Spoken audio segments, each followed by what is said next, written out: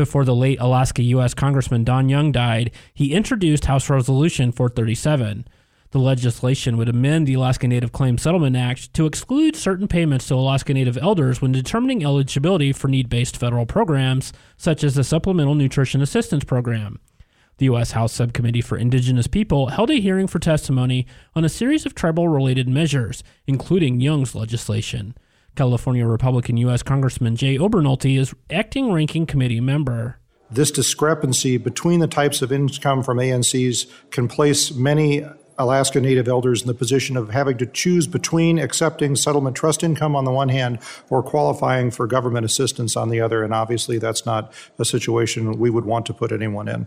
According to U.S. Census material, more than 10,000 Alaska Native and American Indians in Alaska are 65 years of age or older.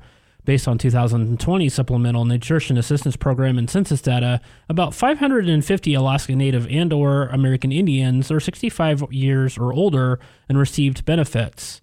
During testimony, Chugach Alaska Corporation Board Chairman Sherry Beretta spoke before the subcommittee. Perhaps one of the most meaningful benefits we provide is annual dividend distributions, which are a critical income source for many of our people. This is particularly true for our elders, many of whom live in our remote communities and face a harsh environment, limited transportation, supply chain challenges, surging living costs, and food security issues. It is my understanding that the effect of this bill on the budget is marginal, but the impact on our Alaska Native elders is significant.